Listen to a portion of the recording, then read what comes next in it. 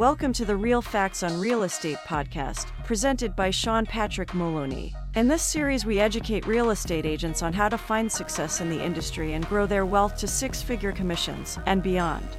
Now here is your host, Sean Maloney. Welcome to episode 263, Brokering New Construction, Strategies for Agents. I'm your host, Sean Patrick Maloney. Thanks for joining me this week, guys. This week I want to talk to you about a really important subject. It's new construction. It's a very challenging one, right? It's not something that you're just going to learn in one podcast episode, but it is something you really want to pay attention to because new construction does a lot of things. One, it generates a lot of interest. Almost everybody wishes they could have new construction. So when you see new construction in a marketplace, it's very good to be around it because it's going to generate a lot of business. Period. New construction generates a ton of business. More new construction you can list and work with, you're going to grow your business tenfold. But understanding new construction is really important when you're going to get involved with it because new construction has a lot of different things to think about that the average buyer might not think about, and that can cause a lot of drama and a lot of confusion throughout. So we're going to go through different things in this episode, try to help you out, tell you some of the do's, the don'ts, stay to the end, a lot of great information here. Without further ado, though, let's get started. So understanding the timeline of new construction is key for real estate agents, right? Understanding that whatever the builder tells you, there's no guarantee to. So if you're building and it's the wintertime, what happens if snow comes in? What happens if cold comes in? If you're building and it's summertime, what happens if rains come in and winds come in? Days get moved, things get changed. Having buyers that have a lease that ends the exact same day as their house is supposed to be built is a tough situation. They really need to have plans in place for where they're going to live in the in-between because otherwise things can get really stressful because most construction projects do not come in on time, or if they do, sometimes they come in early or whatever, but most of the time they come in late. This is why understanding it can help set realistic expectations and really get people to understand it's going to take some time for a house to be built. If the door delivery takes a little bit longer because UPS is late or there's a snowstorm, there's not much we can do there. There's certain things we can watch over, and being a great agent, you can watch over the project, make sure they're hiring great contractors, make sure that the right people are involved.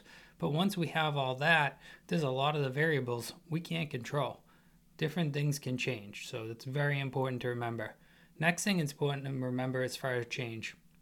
Navigating the budget for new construction requires transparency, right? We need to know the total cost.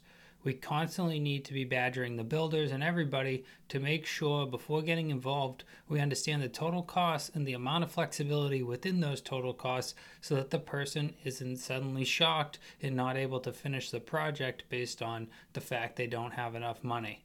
Truth be told, it's very, very dynamic number, but there is the idea of a good contractor done it a lot of times that'll have better understandings of where the prices will be versus someone who doesn't have that understanding. You can also help your clients by helping them find a construction cost analyzer.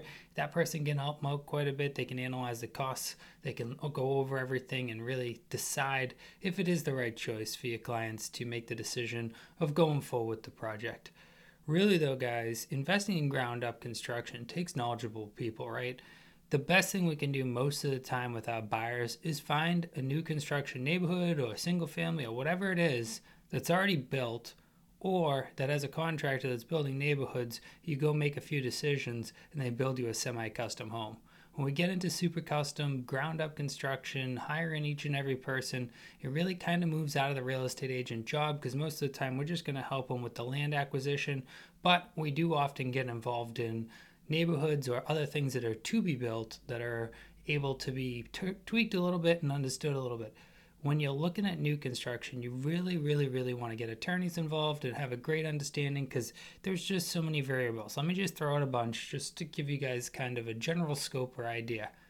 Say, first off, the landscape. How big are the plants? Are they how many feet tall? How many gallon buckets? Where are they going to be located? Is there walkways? What are the walkways made out of? What kind of stone is it? Who manufactured the blocks? Is it Techno Block or is it just Cambridge pavers? Is it going to be roofed with a certain brand roofing, or is it just any roof? Was it metal roof? How many year metal roof? Is it going to be painted? How many different color choices does the person get? What paint are they going to be using? Is it smelly paint? Is it not smelly paint? What cabinet doors are they going to get? There are a million different factors, right? We need to nail in all of them. A lot of the good long-term builders and everything, they already have an entire prospectus that shows you everything you're going to be getting and lists it down to the nut and bolt, as far as it tells you what brand, it tells you what size, what shape, everything, so that there's no ambiguity in questions. When building new build though, guys, it's really important your client understands. Be patient, understand that it's going to have some changes, there's some things going to come up, but it is all worth it, because getting clients in new construction is a great thing towards their future. Having the right builder, having everything come in great, means that their future is really set up with lots of years of enjoying a home versus thinking about constant maintenance and different things they need to do, and getting to call that place their own. Watching the whole process go through and going through the emotions is part of the entire package. I would say, though, as a real estate agent, the more you do new construction, the more you learn, really honestly, because sometimes you think you've seen everything and then you go and you see something crazy. Like, I can tell you, I know people that say, oh, it's new construction, let's just waive the home inspection and stuff. And I'm like, really? You've obviously not done much new construction or inspections, because I know I did one, and we found that they did a whole bunch of stuff without telling the town, and they did it, and they tried to pass it off to us. They did different things shoddy. They melted siding when they tried to install the air conditioner.